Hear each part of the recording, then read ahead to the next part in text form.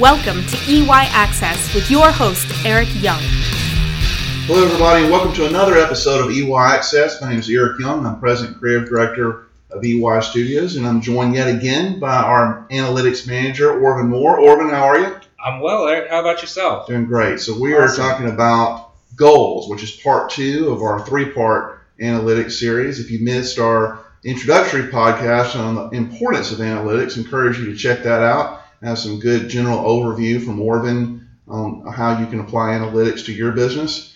And speaking of just the business overall for our merchants, all of them have overarching goals for their business, but here, let's talk specifically about how that can link to goals for analytics. What would you say to that, Orvin? I think that's a great point, Eric.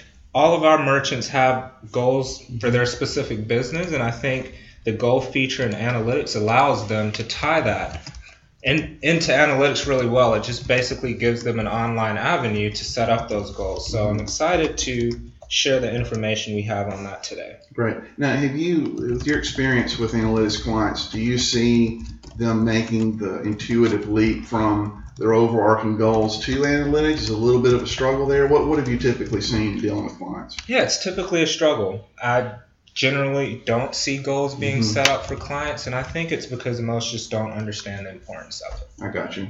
So talk to us about specific goals that someone can tie into analytics.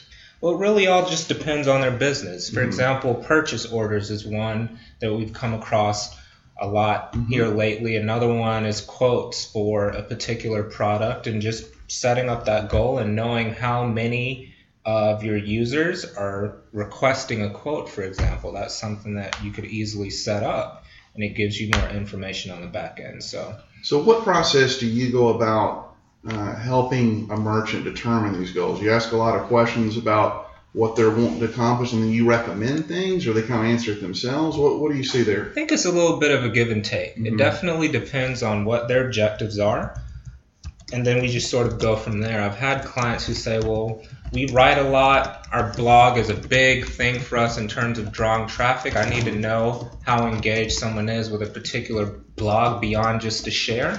I help them set up a goal to do that. So that's just one example. Great. Well, talk to us about funnel tracking. What is it? How does it help merchants? I think funnel tracking is just basically you're tracking the steps of a user throughout the site. Obviously, the biggest funnel that most of our merchants are interested in is that sale funnel. Sure. So ideally, we'd like to see how they maneuver through the cart, where they're falling off. It helps us identify any problems. Great. What are some common problems that you come across there? Well, common problems could be, for example, we do an in-page look in your cart and we notice that your call to action buttons aren't heavily clicked. That's a big one. So I think, I mean, there's so many I could list, but I think that's just the biggest one that I've come across. Typically. Well, you said so many. What are some common ones that every merchant should look at making sure they've set up 4 funnels on their site? In terms of funnel, I think the sale is obviously important. Another one is just really the user flow from page to page. Typically, our merchants don't know which of their pages are most accessed, and so we go from point A to point B to point C. It helps us to sort of, especially if a merchant is interested in a redesign, maybe organizing those pages in a way to where their most popular pages flow with each other from point A to point B a lot faster than they currently do. Okay. Now, when a merchant has multiple goals in funnels set up in their analytics, how do you go about just making sure you're not overwhelmed? You have all these goals and funnels and everything. I mean, how do you make sure that you create a hierarchy for that? Is that a fair question? That's a fair question, and I think that helps to highlight the benefit of analytics even more. In terms of tracking all your goals, it's really a pretty simple process. In analytics, you would simply go to your conversions and all your goals would be listed point by point there. So it keeps you from getting overwhelmed. It organizes it cleanly for you. Do you recommend getting just a core amount set up and then you add more, or really do your homework to get it all set up on the front end? What's recommended? I would recommend doing your homework before setting any goals up. The first thing you want to know is what goal is important to your business. If, for example, you know that for every quote that you get X amount of dollars from it, then that would be something that you would want to track through a goal. But if not, then obviously you wouldn't want to have that goal set up. So I definitely think it's great to have maybe a core 4 beforehand, and then you add on as you go. Very good. That's great information. And if somebody wants to get more information about analytics or funnel tracking or setting up goals, they can just hit the website, contact you through the form. You'll be sure to get back with them, right?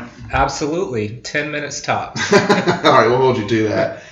We appreciate you guys tuning in to our podcast talking about goals for analytics. And if, like I said, if you missed the first one on the general introduction and importance of analytics, be sure to check that out. And also, we have a post on our blog to talk about goals and funnel tracking. It's some more information if you'd like to dive a little bit deeper. But otherwise, we'll see you next time where we will conclude our 3-part series talking about the relationship between heat mapping and analytics. We'll see you then. Thanks again, Orvin. Thank you, Eric.